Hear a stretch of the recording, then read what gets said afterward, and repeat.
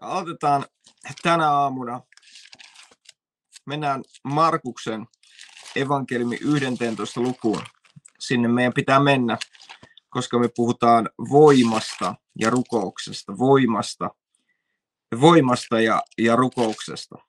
Jakeessa 23. Tai luetaan jakeesta 22. Markus 11. Ja Jeesus vastasi ja sanoi heille, pitäkää usko Jumalaan. Totisesti minä sanon teille, jos joku sanoisi tälle vuorelle, kohoa ja heittäydy mereen, eikä epäilisi sydämessään, vaan sanoisi sen tapahtuvan, minkä hän sanoo, vaan uskoisi sen tapahtuvan, minkä hän sanoo, niin se hänelle tapahtuisi. Mä kokeilen lukea uudestaan tuon jakeen. Totisesti minä sanon teille, jos joku sanoisi tälle vuorelle, kohoa ja heittäydy mereen, eikä epäilisi sydämessään, vaan uskoisi sen tapahtuvan, minkä hän sanoo, niin se hänelle tapahtuisi. Tiedätkö, että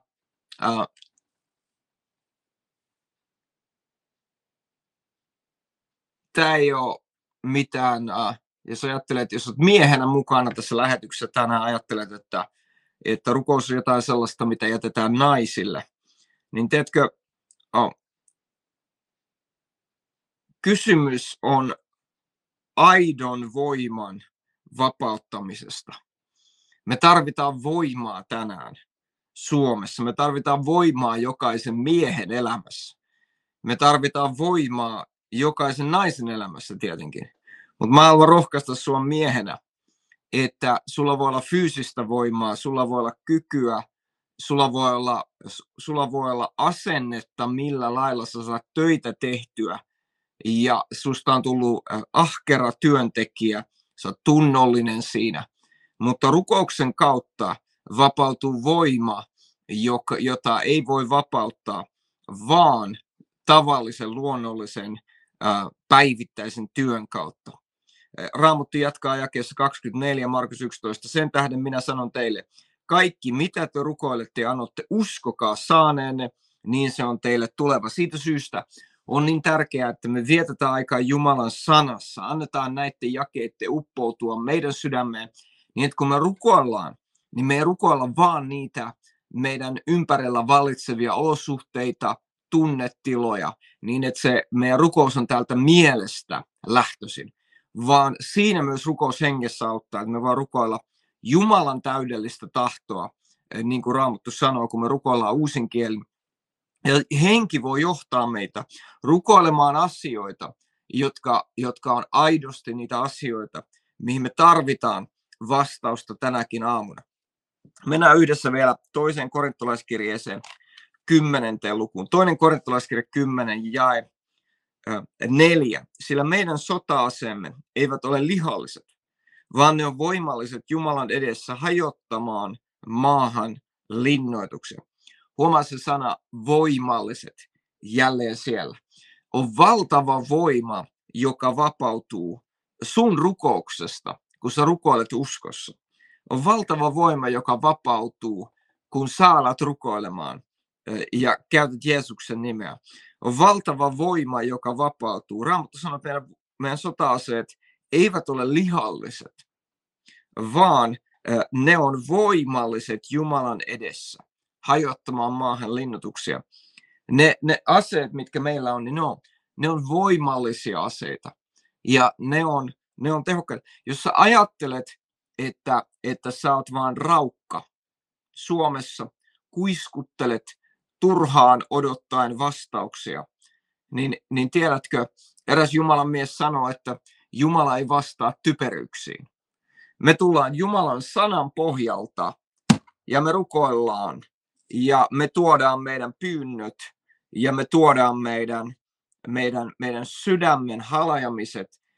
Tiedätkö, Herra on kiinnostunut meidän tilanteesta, mutta meidän pitää tulla uskossa hänen sanansa ja tuoda ne pyynnöt ja anomukset kiitoksen kautta ja kiitoksen kanssa hänelle, tietäen se, että meidän sota-aseet on voimalliset Jumalan edessä. Tiedätkö, kun Jeesus sanoi opetuslapsille, että sä voit rukoilla mitä tahansa, ja kun sä uskot, niin sä saat sen. Tiedätkö, Jumalan sanassa on voima, luottamuksessa Jumalan sanan on voima. Kun meidän elämä on antautunut hänelle, meidän elämä on rakennettu hänen sanansa pohjalle, ja me rukoillaan, niin se on silloin voimallista rukousta. Mä mainitsin tästä myös eilen, että me tarvitaan sitä, että meillä on ymmärrys siihen, että Jumala ei vaan kuule meidän rukouksia tänään Suomessa, vaan hän vastaa meidän rukouksiin. Matteus 7:7 sanoo, anokaa, niin teille annetaan. Matteus 7:8, jokainen anova saa. Jokainen anova saa. Se tarkoittaa sitä, että me ei vaan puhuta tyhjää tänä aamuna, eikä me vaan sanota asioita ja sitten ikään kuin ei odotetakaan, että mitään tapahtuu, vaan me tullaan odotuksella, koska meidän Jumalamme on elävä Jumala. Hänen kätensä ei ole lyhyt eikä voimaton vastaamaan. Hänen korvansa kuulee meidän rukoukset ja hän iloitsee siitä, että hän vastaa. Ja hän itse asiassa laittaa sanassaan, Jeesus puhuu siitä Johanneksen evankeliumin 14, 15 ja 16, että hän odottaa, että me otetaan oma paikkamme. Mutta jos sä ajattelet niin, että mun rukouksilla ei ole mitään tehoa, tämä on täysin voimatonta, mun pitää mennä töihin, tekemään omalla kädellä töitä, sillä lailla mä saan asioita liikutettua. Mä käytän mun omaa älyäni, järkeäni, keksimään juttuja, juonittelemaan, tekemään suunnitelmia. Se on se ainoa tapa, millä mä saan asioita etenemään. Ja monella suomalaisella myös uskovalla on tällainen asenne, vaikka heistä heti myöntäisikään. He kyllä myöntää, että joo, rukous on tärkeää, mutta heidän tekonsa osoittaa, että itse asiassa he ei usko siihen. Mutta tiedätkö, tässä kuussa, nyt ollaan toisessa päivässä, vaikka just tulit mukaan, ei se haittaa. Sä voit tulla mukaan tähän voimalliseen rukoukseen. Sä voit muuttaa sen sun asenteen, tehdä parannuksen siitä. Herra, anna mulle anteeksi, että mulla on ollut asenne sun sanaa kohtaan, että mä en ole odottanut tuloksia. Herra, anna mulle anteeksi, että mulla on ollut asenne rukousta kohtaan, että se on voimaton. Herra, mä näen sun sanasta tänään, että Herra, sun voima tulee esille, kun me rukoillaan. Ja kiitos Herra, että sun sanassa on voima, kun me uskotaan siihen, mitä sun sana sanoo. Ja me voidaan sen takia rukoilla ja tulla odotuksella rukoukseen tänä aamuna, että se, mitä me rukoillaan uskossa, me todella saadaan.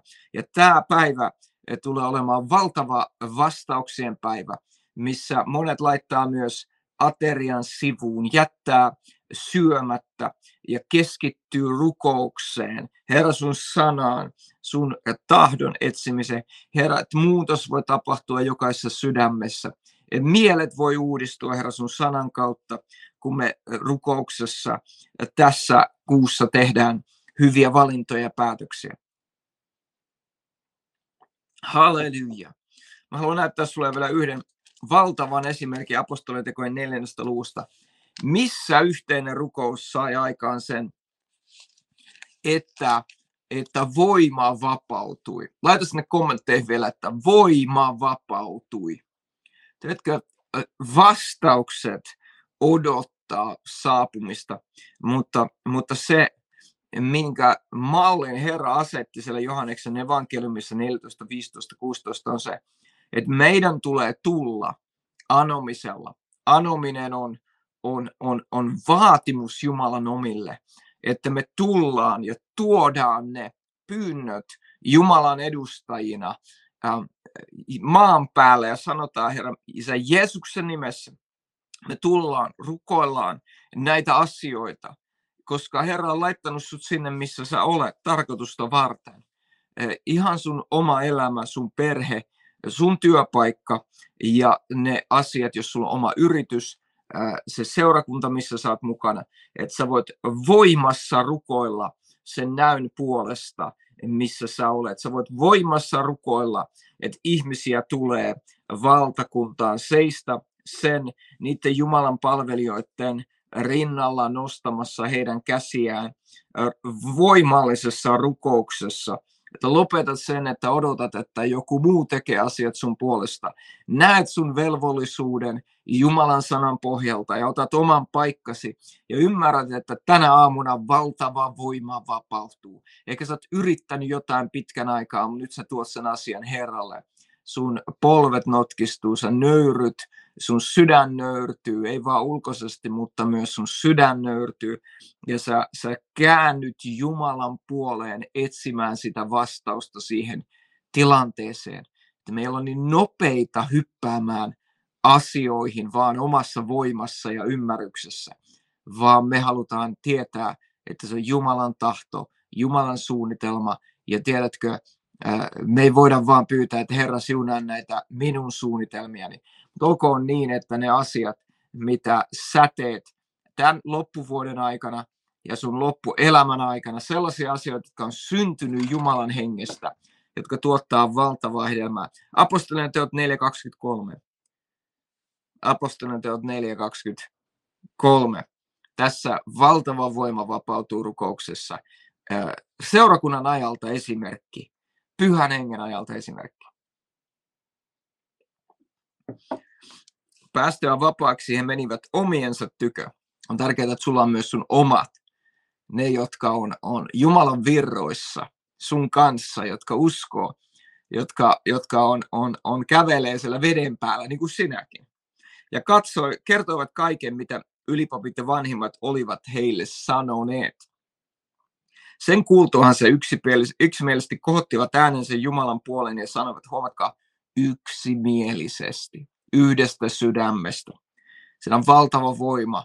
Meidän rukouksessa on valtava voima, mutta sitten meidän yksimielisessä uskon yhteyden, Jumalan pyhän hengen yhteydessä on valtava voima. Ja tässä kuussa itse asiassa me myös rukoillaan. Meillä on rukousilta, rukoillaan monta tuntia yhdessä. Kohottivat äänensä Jumalan puoleen ja sanoivat, Herra, sinä olet tehnyt taivaan ja maan ja meret ja kaikki, mikä niissä on.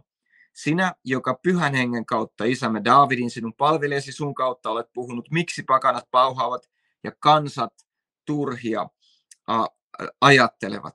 Maan kuninkaat nousevat ja ruhtinaat kokoontuvat yhteen Herraa ja hänen voideltuansa vastaan. Sillä totisesti tässä kaupungissa kokoontuivat sinun pyhää poikaasi Jeesusta vastaan, jonka sinä olet voidellut sekä Herodes että Pontius Pilatus pakanan ja Israelin sukukuntain kanssa. Tekemään kaiken, minkä sinun kätesi ja päätöksesi oli edeltä määrännyt tapahtuvaksi. Ja nyt, Herra, katso heidän uhkauksiansa ja anna palvelijasi kaikella rohkeudella puhua sinun sanasi. Se on yksi asia, mikä vapautuu rukouksen kautta, on rohkeus. Tulkoon sulle sellainen rohkeus, että sä et pelkää yhtään mitään. Sä voit olla vapaa kaikesta ihmispelosta, epäonnistumisen pelosta, kaikista arkuudesta, ujoudesta, että se murtuu sun yltä tämän kuukauden aikana. Tänä aamuna, halleluja, kaikella rohkeudella puhua sinun sanasi ja ojenna kätesi niin, että sairaat parantuvat ja tunnustekoja ja ihmeitä tapahtuu sinun pyhän poikasi Jeesuksen nimen kautta.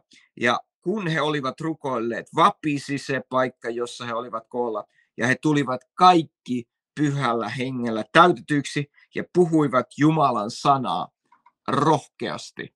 Halleluja. Eli täällä apostolien tekojen 4. luvussa valtava voima vapautui rukouksen kautta. Ja Raamattu on täynnä esimerkkiä, missä sitä tapahtui myös jokaisen aikakauden aikana. Ja tiedätkö, viimeisen 2000 vuoden aikana on ollut ihmisiä, tavallisia ihmisiä, niin kuin sinä ja minä, jotka on astuneet näihin salaisuuksiin, kun Jumalan sana on tullut heille eläväksi. He on ottanut kiinni Jeesuksen sanoista, ei jonkun humanistisen ja materialistisen suodattimen läpi, mikä monella on mielessä, vaan he otti Jumalan sanan vastaan Jumalan sanana. Herra, sä sanoit mulle, että mun pitää anoa, niin mä saan. Jos mä etsin, mä löydän. Ja jos mä koputan, niin mulle avataan, niin mä astun Herra, sun läsnäolo on tässä kuussa odotuksella, tietäen, mikä valtava voima vapautuu, ei vain itseni tähden, ei vain perheeni tähden, mutta mun kaupungin, mun naapuruston, mun maan puolesta. Suomi tulee muuttumaan tämän sukupolven aikana, että pohjoisesta Lapista eteläiselle rannikolle, länsirannalta itärajalle, läpi tämän maan, Herra, sun kunnian tuntemus tulee peittämään tämän maan, että ihmiset tulee jopa Lapin kelomökeissä ylistämään, rakas Jeesus, sun nimeä. Halleluja. Mikä valtava voima. Tiedätkö, sulla on asioita, jotka on saattanut hiertää, kaihertaa sua, kaivella sua väärällä tavalla, ja se on ärsyttänyt sua ehkä sun omassa elämässä, sä oot tullut tyytyväinen johonkin. Jotkut asiat sun perheen keskellä, missä toivot muutosta, asiat tässä maassa, niin tiedätkö, sen sijaan, että sä valitat niistä, soitat kaverille ja sanot, että no on tämäkin, niin, tai kavereiden kanssa kahvilla puhut siitä, kuinka huonosti asiat on. Mikset ensin astuisi Herran läsnäoloon voimassa ja rukouksessa, ja sen jälkeen, kun se voima on vapautunut, niin voitkin alkaa puhua vastausta, voitkin ottaa askeleita, kaverit alkaa huomata, sulla on eri näkökulma näihin asioihin. Sä et ajattele niin kuin ennen ajattelit, vaan sulla on uusi voima, laparakashakarebusotoriamba, kerta kaikkiaan. Vaikka on kylmää, vaikka on pimeää, vaikka on minkälainen ulkoinen tilanne käynnissä, niin tiedätkö, valtava voima on saatavilla. Ja mä vielä rukoilen sun puolesta, Isä, kiitos jokaista, joka on mukana tässä, joko tässä live-lähetyksessä tai sitten vähän myöhemmin. Kiitos, Herra, että sä et katso ihmiseen, sä et näe ihmisiä erilaisina, vaan Herra, sä katsot sydämen, sä näet sydämen uskon, sä näet voiman, jonka sä haluat vapauttaa siellä sydämissä, elämissä, jokaisen kohdalla, joka uskoo. Kiitos, Herra, että meillä voi olla uskon henki tässä rukouksen kuukauden aikana, Herra, että jos sun sana sanoo sen, niin me uskotaan se ja me toimitaan sen mukaan. Kiitos, Herra, voimasta, joka vapautuu jokaisessa perheessä. Jeesuksen nimessä. Amen.